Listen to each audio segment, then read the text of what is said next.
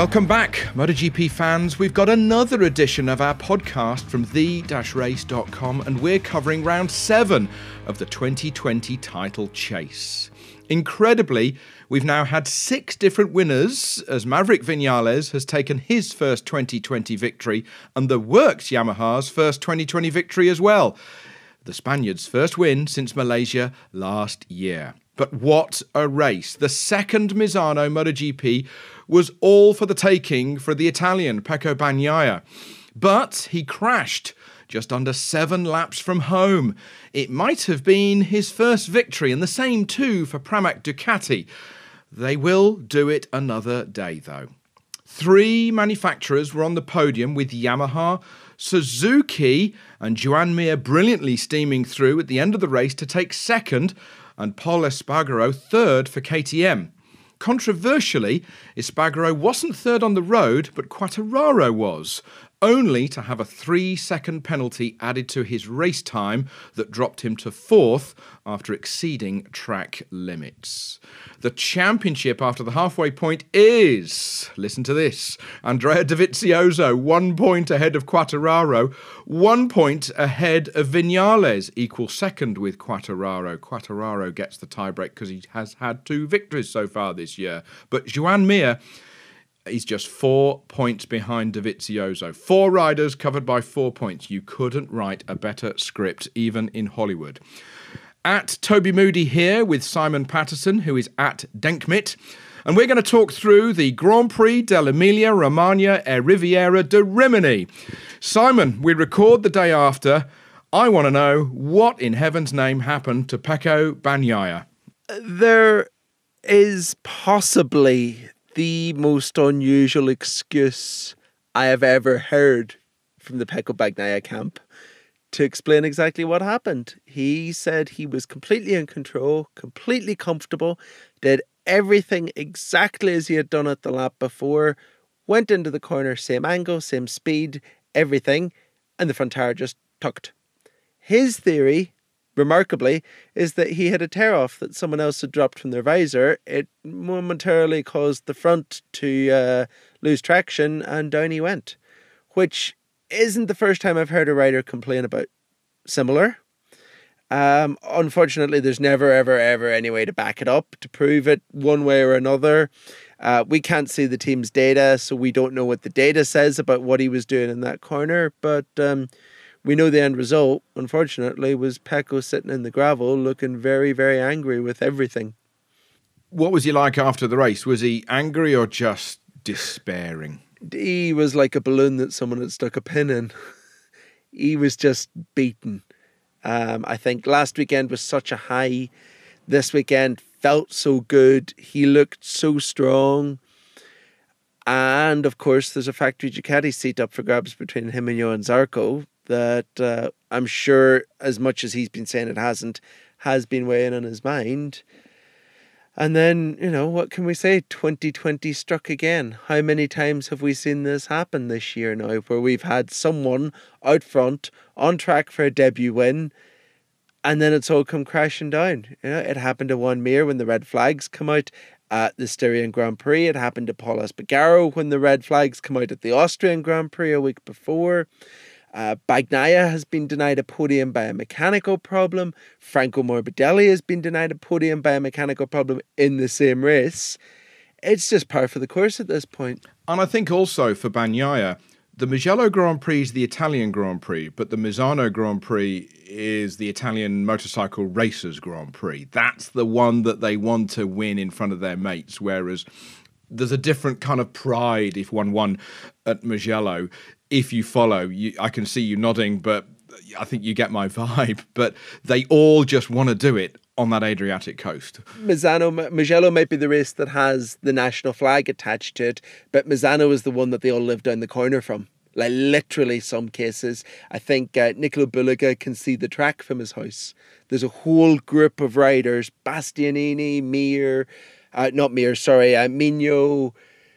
obviously Rossi, Marini, all of that group live within walking distance. Dovizioso born not far away, Landry as well, and of course Marco Simoncelli. It is the absolute hub the volcano of Italian motorcycle racing speed. And Ducati, as you say, he's lining himself up, but they know he's quick. He was leading by that much for that long in front of that many people. It won't have gone unnoticed. He will win again. I said it just a moment ago. It's just so frustrating, and we've all been there in all sorts of walks of life. You're just nearly there, and then you get it, and it's all worth it.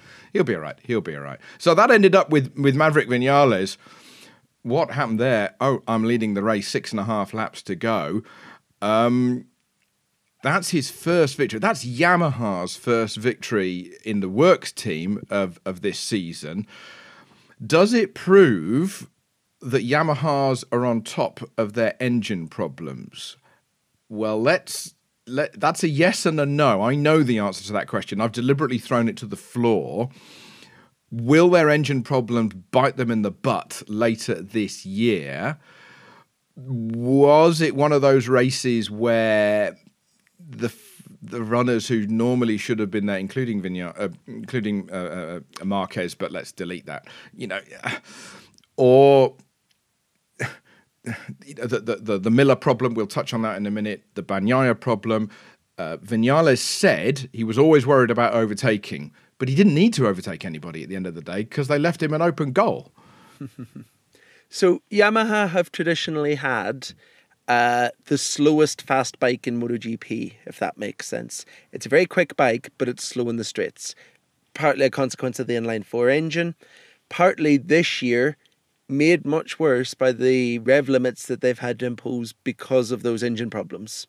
So what they've got right now is a bike that's very, very, very good at going around corners and not so good at going in straight lines.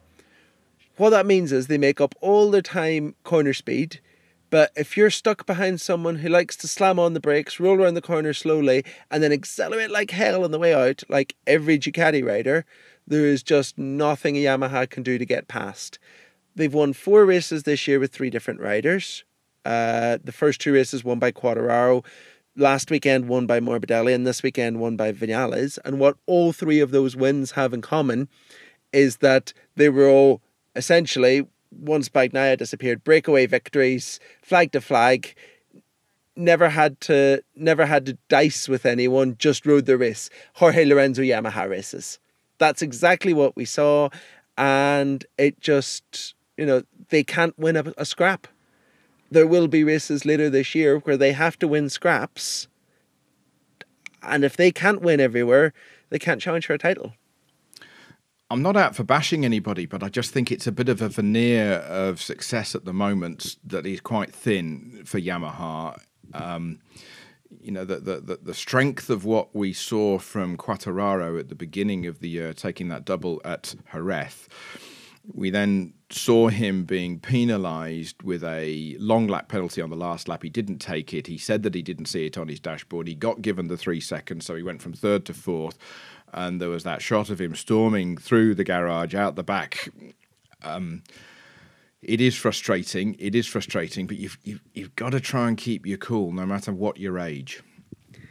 There's actually even worse shots that French TV broadcaster Canal Plus managed to get afterwards. It's one thing to storm through your garage and have a bit of a temper and a strop and maybe kick things around in the motorhome afterwards. He then went to race control and did the same thing outside race control, which isn't a good look. It's the look of someone who's just starting to crack a little bit under pressure, I think. It's, for me, quite telling that last weekend, whenever Franco Morbidelli won his first ever MotoGP race, there was no sign of Quartararo in the garage. He wasn't in the team pictures. He wasn't at the podium. He wasn't there to say well done afterwards. I think we're starting to see the pressure pile on Quartararo. He had pressure on him last year. He had pressure last year to win races, but he had underdog pressure. This year he's got front runner pressure. They're not the same thing, and they don't, people don't take them the same way. And, it is very, very, very worth remembering he's 21 years old. He's got another 15 years of doing this to learn how to cope with the pressure. And it's maybe completely understandable that he is struggling with it this year because he is 21 years old. But it just makes me think he's not quite ready to win titles the way we thought he was. But the thing is, when you're 21 and you try and do it on your own, you are going to make a lot of mistakes. When you're 21 and you're in this mega hyper professional world that is international sport and the top of it, with millions and millions of yen and euros being poured into that garage, it's down to his manager or somebody to just take him to one side and say, mate, this is what's going to happen.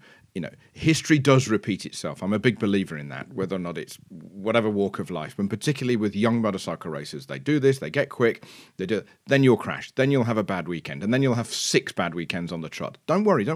You're still quick.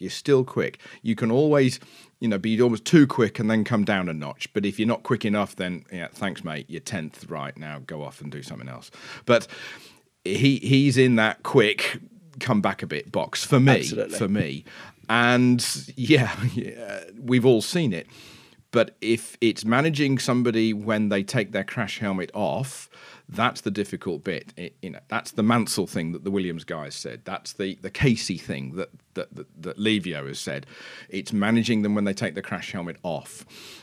And that can make or break, as you say. So I don't know who he's got, but he needs somebody, and he needs somebody quick who can calm him down, take him away, do something else for a couple of days, decompress, get drunk, go surfing, go cycling, whatever you need to do to just reset your brain and then come back. So I'm going to put the blame not necessarily on him, but the people or somebody around him. It is worth noting that he has someone in his box, someone in his corner who is vastly experienced at how to tame a young, wild, fast rider, because Petronas Yamaha team boss is Wilco Zeelenberg.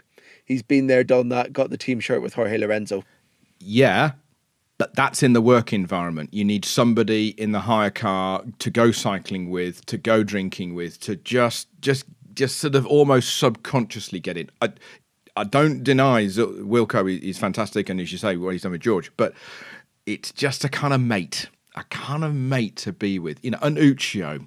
We can all laugh about the helmet carrier, but look at what Uccio did with Valentino, and Valentino always took home to the races. He took his best mate. He never leaves home to go to a Grand Prix. He's got his Tavullia bubble at every race, in the motorhome, in the hotel, on the long haul flight, wherever it may be. So, yeah, just need somebody to say, cool it, mate. But if you say that it's been broadcast on French TV, we're going to Azarco. Yeah. There is a character in the garage. He's got his best mate, Tom, the young Dovey lookalike that you'll see hanging around with him all weekend. And Tom is very much that character for him. He is very much an Uccio to the Valentino. And I would imagine that Tom is trying quite hard this week to sort of chill him out a little bit. One thing that'll be good for Fabio this week is obviously he's from Nice and he lives in Andorra. He can't get from Misano to Barcelona without going to both, essentially. So he will have a little bit of time at home. And maybe the most important thing he can do is go home, spend a bit of time with mum and dad, little brother, just chill out with the family at home, and come into this weekend a little bit fresher. And that Barcelona race is also a bit of a home race as well, in a roundabout way for him. It's very much a home race for him. It's closer to home than Le Mans. Quite, yes. So let's see what happens with Quartararo. Coming back to Maverick, that victory celebration, that complete blowout he did on the cooling down lap, was maybe also a bit of a, I didn't expect this, but by God, I'll take this win and 25 points. I don't think he thought he was going to win that. No, absolutely didn't. And that was a very, very important win. We have seen Maverick this year, especially over winter, put a lot of time into psychological training, trying to improve himself mentally. He's worked very, very hard at it, and he's been quite pleased with the results because he's quite open about talking about it. What we've seen in the last few races is, for the first time this year, his chin just starting to drop a little bit, starting to slip back into the old Maverick ways of, I don't know what's wrong, ask Yamaha what the problem is. This weekend, kind of perked him up a little bit, even before the race, because he was feeling good and things were working again. So for me, the psychological benefit of that win is far more important than the points haul that came with it. Totally all the way. And on the other side of the garage for Valentino Rossi, he had that off, and that means that he's had now 2 non-finishes out of this first half of the season. I know that Joan Mir has had 2 non-finishes. We'll touch on him at the moment, but Valentino, the body language said it all. Just of all the places to have that happen. Oh, what can one say? There was not an inevitability to him crashing, but we spoke to the guys on Saturday evening after qualifying, and a lot of them predicted that Sunday's race would be a race of attrition. We had 6 days on track with the test. We had perfect grip, the best grip that he'd ever rode on, according to Joan Mir. Everybody was at the very, very peak of their game. There was nothing separating them, and people were on the limit. People were riding at 105% just to maintain their positions. And I think, there was always going to be a high-profile crash or two, and unfortunately, one of them was Valentino Rossi. Yeah, I was going to bring up the test later, but let's talk about it now. There was the test on Tuesday, so they'll be dizzy around Misano. Dizzy. And as I've touched on in a previous podcast, testing doesn't necessarily change the order of the grid. It just makes the grid closer together. And that's exactly what we saw. And that's exactly what you've just said, yeah. So the good thing is that Rossi, there's been days when he's had a bad result and afterwards he's been miserable. And on Sunday he had a bad result and afterwards he said, you know what? This year's so crazy, I can still win the championship. I am not dropping my chin. I am not letting this get to me. I'm just going to keep going and see what happens, because everybody's making mistakes. Everybody's super close in the points. Anything can happen. He's 26 points behind the championship leader, Andrea Dovizioso. What's that? A race win? It's a race win and a large espresso. So, yeah. We shall see. Just before we leave Yamaha in this conversation, let's just finish off with Quartararo. Got penalised those 3 seconds, a long lap penalty for track limits. Yeah. We saw that he was touching the green curb, the outside of the track, outside the white line, outside that last corner, that left-hander. That's what race control warned him about, and then he didn't heed the warning, and then he gave him a long lap penalty. Now, he says he didn't get it on his dashboard that would have been flashed up from race control. That's why I didn't take the long lap penalty. Yeah, so what he said after the race was that he didn't see the way the rules work, just to backtrack a little bit, you can go on the green 3 times, you get a warning on the dash saying you've exceeded track limits, don't do it again, and then you can do it twice more before getting the penalty. He says the warning after the first 3 occasions never arrived on the bike. He says he checks the dash 3 times a lap, that it sticks around for a while, it doesn't just flash and go, and it never appeared. And then by the time he got the warning to say you've been penalised, it was the last lap, he was halfway around the lap, he didn't have time to do the loop, so he got the time penalty instead. It didn't make much difference. The long lap versus the time penalty would have worked out pretty much the same. It would have cost him 1 place, which is what we saw. So I think that bit isn't too controversial. But going back to not getting the warning, the problem is all weekend at Misano, we saw repeated occasions of people having problems with their transponders. Bikes suddenly disappearing off the timing screens, commentators having brief heart attacks because it happened to Pecco Bagnaia. He disappeared off the timing screen for a sector. Everyone thought he'd crashed. Cameras cut back. Oh no, his transponder's not working. And the transponders are the bit in the bike that receives the signal that sends the messages to the dash. So maybe that's something that needs to be looked at for next weekend. Ironically, it's also something that Quartararo was complaining about last weekend, because the messages that they get can only be sent to the bike's transponder where there's a timing loop across the circuit. So you can only get a message at the end of every sector, which is why there was such a delay. If you look back to Austria, in the top guys stopping whenever the red flag went out. It's because it took that long. They had just crossed into a new sector. So it takes 30 seconds till the end of the sector before it starts flashing in their dash, red flag, red flag, red flag. It's something that Quartararo already wanted changed on safety grounds. And I would imagine it's something he's going to be very, very, very keen to see changed very soon now.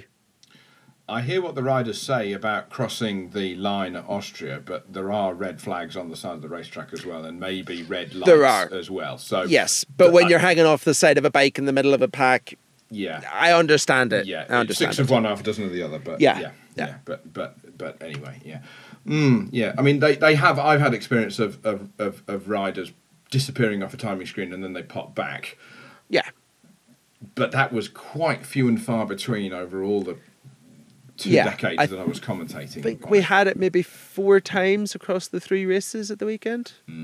That's not a good sign, that. It's not a good sign, is it? And of course, I would say, well, if there's lots of people in the place, then they've all got 4G, some of them have got 5G. That's not an issue because it's all hardwired. Yeah, exactly. So there's no hole in the system. The furthest the signal has to travel wirelessly is 15 centimetres from the bottom of the bike's transponder to the surface of the track. Strange that. And it wasn't even raining for the water to get in. Exactly. What's your view on the whole track limit to green tarmac thing?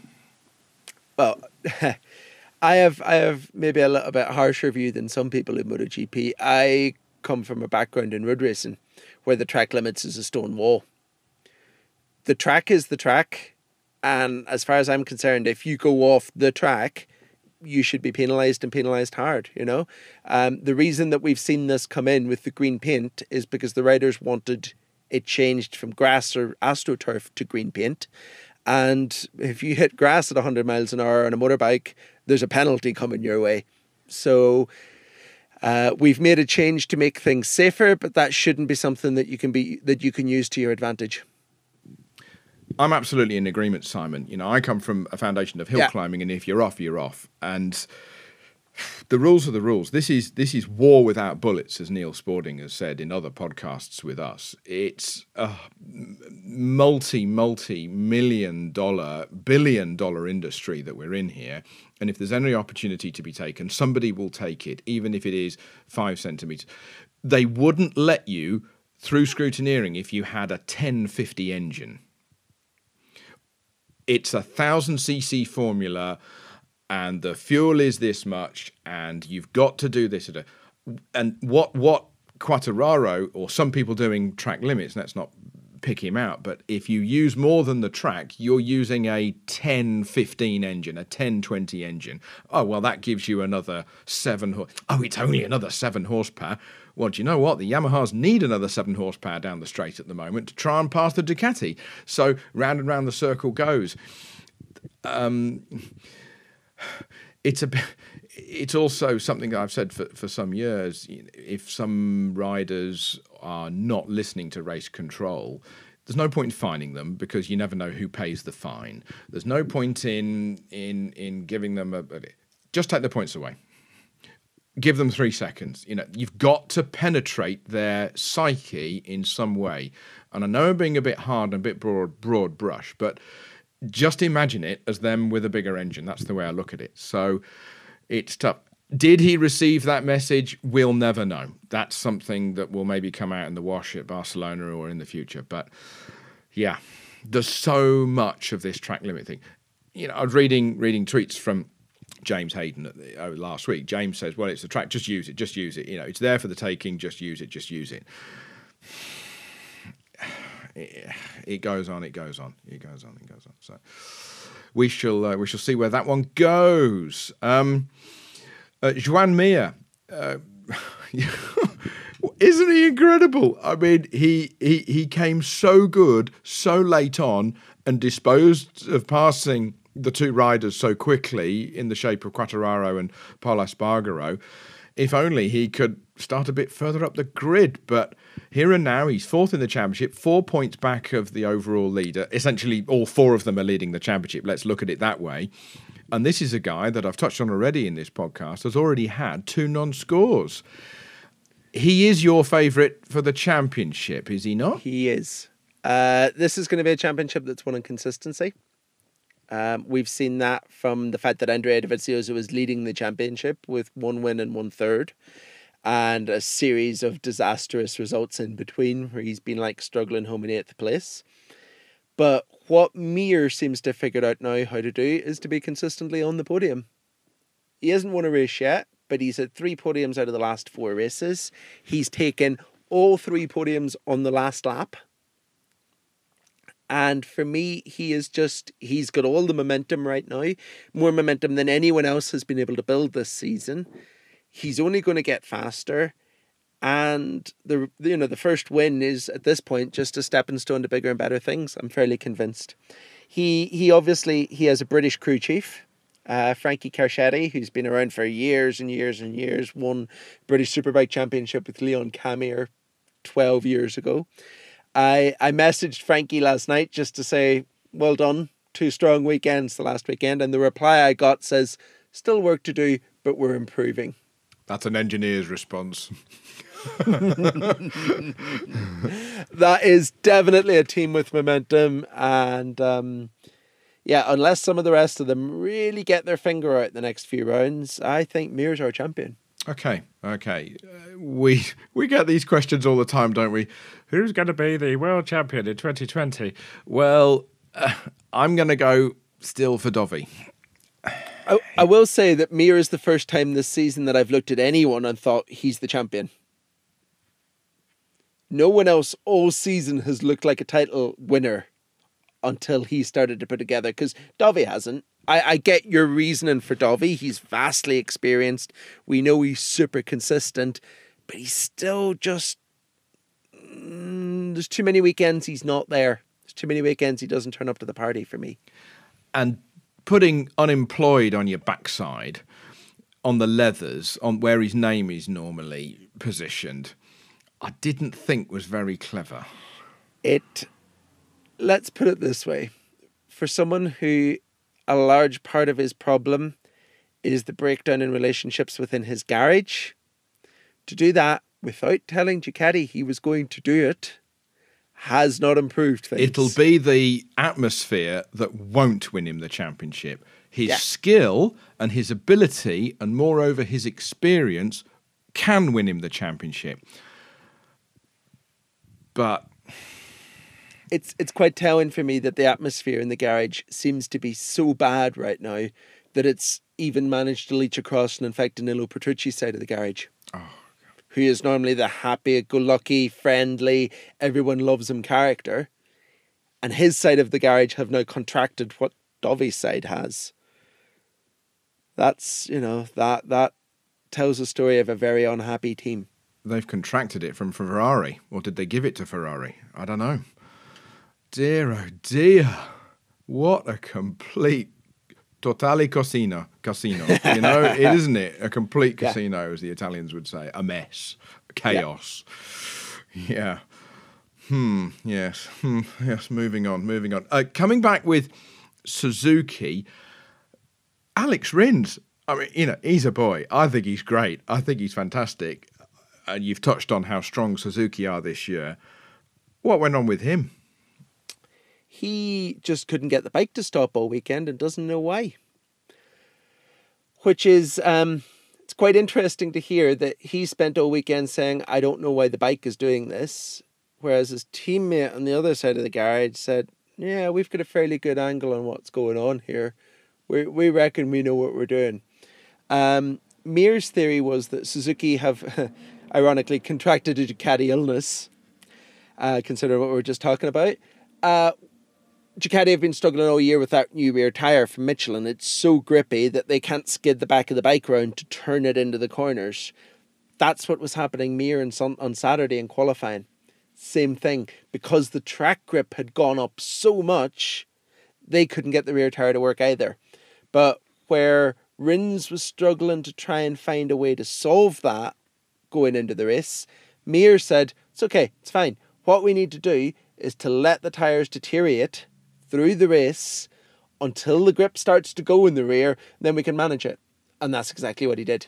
You've never heard a motorcycle racer say that. Please, can I knacker my tyre so that I can go faster? Well, no. Well, with that penalty of Quartararo's 3 seconds, that meant that Pol Espargaro got on the podium with third position. A lot of testing that KTM have done at Misano over the years since the beginning of the project in MotoGP properly in 2017. They'll take it, 16 points, thank you very much. They'll take the podium bonus and all of the above. Let's see how they get on. But, that's a dry podium, that's a dry third, it's a dry fourth. Miguel Oliveira snapping at the heels as well, not far away, almost an invisible great result for Miguel Oliveira in Misano too. So they're going in the right direction in the dry. And worth pointing out that it should have been an even better result for Iker Lecuona, who was right behind him until he crashed out with 2 laps to go, which for me is an even more impressive ride, given he's 20s in his rookie season and Oliveira's already a race winner this year. What we saw at the weekend, what we saw over the course of 2 weekends at Misano is the KTM story for me. They're very, very fast whenever they've got a bit of experience, because experience is still the one thing you can't buy. So what they're doing at the minute is, they're going to tracks, the back-to-back races are sitting them. Once they get up to speed, they're competitive, but they need more time than everyone else to get up to speed. Personally think it's exactly why Aprilia are struggling so much as well, but they don't have 4 bikes, they only have 2, and they've got a rider who, when he's up against the wall, crashes instead of finishing the race and gathering loads of data. So, we're going to see this, I'm fairly sure, in Aragon, for certain, with KTM again, with 2 races. For sure in Valencia, a track where everyone has tested lots and that they know very, very well. They will continue to be competitive. They will continue to be more competitive in the second weekend, and then they'll come into next year with a mountain of experience more than they had at the start of this year, and things will be even better again. Honda's Nakagami leading Honda again over the line, but for Alex Marquez, he seems to have turned a corner. Quickest in the warm-up on Sunday morning. I know it's only the warm-up on Sunday morning, but finally they might have turned a bit of a corner in more than a difficult year. What's your take on Alex? Yeah, they said they made a big step at Tuesday's test, that they'd found something there that was letting him be better. He said after the race that the one thing that Mark has been telling him since day one is you have to boss the Honda. You can't let the bike control you. It's like riding a horse. It's like riding a wild stallion. You have to be the guy that's in control. Alex's problem a little bit at the start of the year was that he just didn't have the muscle mass to do that. Have a look at Marc Marquez. Have a look at Marc Marquez and Cal Crutchlow, and they're almost unique among the MotoGP grid in that they both look like middleweight boxers. They're all top heavy. No one else is built like that. Everyone else is skinny rakes without a huge amount of muscle mass in their upper body.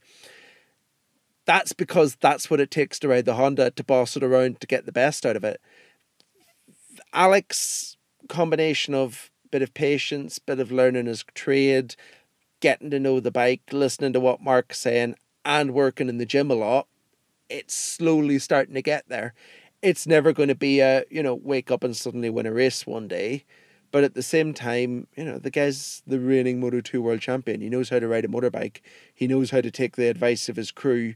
He knows how to get the best out of a package over the course of a season. It'll come. It's getting there, and it'll continue to get there. There was a test on the Tuesday before this second Misano race, all sorts of tests with radio contact. How did that shake out? It was something that they rushed into, and as a result, it didn't work at all. That's the main takeaway from it. It was done as a result of those 2 red flags in Austria and the riders wanting better communications from race control to them to notify them of incidents. But without any of the proper technology to do it, it ended up being trialled using the microphone broadcast packs that the pit lane reporters use, which come with normal earbuds, not with custom molded, perfectly fitted headphones like F1 drivers use, like I have a set for using when I'm riding about in the road. As a result, they just couldn't hear a thing. They were getting muffled messages. They couldn't hear a thing.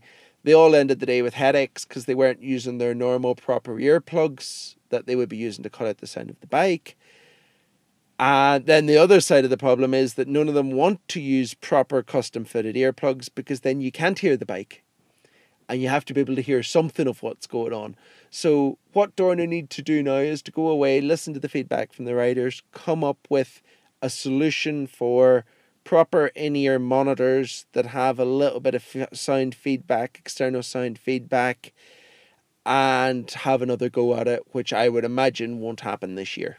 We shall see how that one shakes out. Misano, MotoGP, you cannot not talk about Valentino Rossi and where he's at for 2021. We all know he's going to that Petronas Yamaha team. The negotiations have been ongoing and ongoing. You have written a very good article on the-race.com. Please, if you haven't read it, folks, do go and read what Simon's read. But if I could bring up one point, Simon's brought up a very valid point about, have the negotiations been stumbling for this long because it might be over Valentino's choice of what he does when he stops? Does he take the team over, and does that leave Petronas with nobody to dance with? And will Petronas go Suzuki for their second team? Is that, do you think, because you've written it, silly question, but that's your take at the moment, and it's a very valid one in my eyes. That's the feedback that I'm getting, believe it or not from the Valentino Rossi camp, but from the Petronas camp. Quite. They are very much still feeling like they are a customer of Yamaha, not a partner of Yamaha. They are looking at especially what previous Yamaha satellite team Tech 3 are now doing at KTM, where they start the season on the same bikes as the factories. They get all the development parts and they're winning races on a bike that last year you couldn't have paid most people to ride. They want that. They want that relationship. They don't see that relationship forthcoming at Yamaha, but they do see it coming at Suzuki. And that, to me, might just be enough to tip the balance. Also worth noting that Petronas aren't just putting money into the sport, they want to take some R&D out of the sport again. There was a lot of talk last year about when they launched onto the customer market the new gearbox and engine oils that they've developed to put into the MotoGP bike. You can go out and buy those now in Malaysia. From what I understand, that R&D process has just been curtailed a little bit, and they're not very happy about it. So all in all, they're just not where they want to be in terms of the relationship with their factory. Also, Petronas are very strong on pushing youth and young people and young engineers to go forward. They not only do that with their MotoGP technical input, but also with Petronas in Formula One, and there's some young engineers who have got some very, very responsible jobs. So that's a big push as well. The other thing that should give Yamaha the hurry up is that not only have we had a satellite team victorious this year with Tech 3, but we darn well nearly had one in Misano 2 with Pramac. Yeah. So, now it's changed. And we saw it at Monza Formula 1 with AlphaTauri. A junior team, a satellite team, the rules have changed. They can win now, but you've got to put that major part in it, which is you've got to integrate properly with the factory. Yeah. I mean, look at Avintia Ducati. Last year they were one of the joke teams in the grid. Ducati pumped a load of money in. They signed a good rider in the ship, Johan Zarco, and what does he do in the third race? Oh, podium. Pole position and podium. That, for me, is the biggest proof of what a bit of factory investment into a team can do. And it's great for Dorna because they don't care what bits of metal are in the bike. They want the entertainment, and look at what 2020 has given us.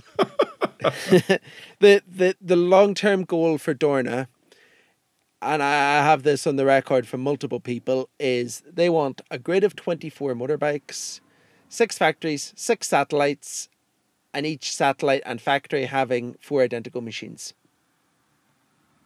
That's the target. We're almost there. We're getting there very quickly because we've now got 2 teams who have done exactly that with Pramac and Tech3 and Ducati and KTM. Yamaha, obviously Petronas are pushing for it. Suzuki have said that they'll bring a satellite team in 2022 and it'll be an equal machinery. Aprilia are dropping loads of hints about satellite bikes, and it would be silly to not do it. So we're very quickly getting there, and it's going to be up to, it looks like, the 2 old Japanese factories to step up. It's up to Honda and up to Yamaha to do what everyone else is doing now. I think the target for Dorna short term is to make sure that on the last lap of the last Grand Prix of 2020, which will take place in Portugal, that the roof is off my house, the roof is off the press office, and the roof is off all the grandstands of the spectators watching trackside, and the roof is off everybody else's house who is watching all around the world, because I really do think that this championship will be between 3 people going into the last race and the last lap and the last corner. That is how MotoGP 2020 will probably be decided. And the way things are going right now, I fully expect to see the 3 of them battling to score 15th place in the 1 point they need while Tito Rabat and Alex Marquez fights for the race win.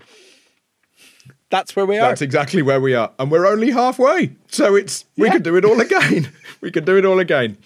Thank you so much for joining myself, Toby Moody and Simon Patterson with this podcast. Do like and subscribe. Click those buttons wherever you subscribe to your podcasts. And, well, even better, we've got more MotoGP coming up this weekend, this time from Barcelona at the Circuit Montmeló.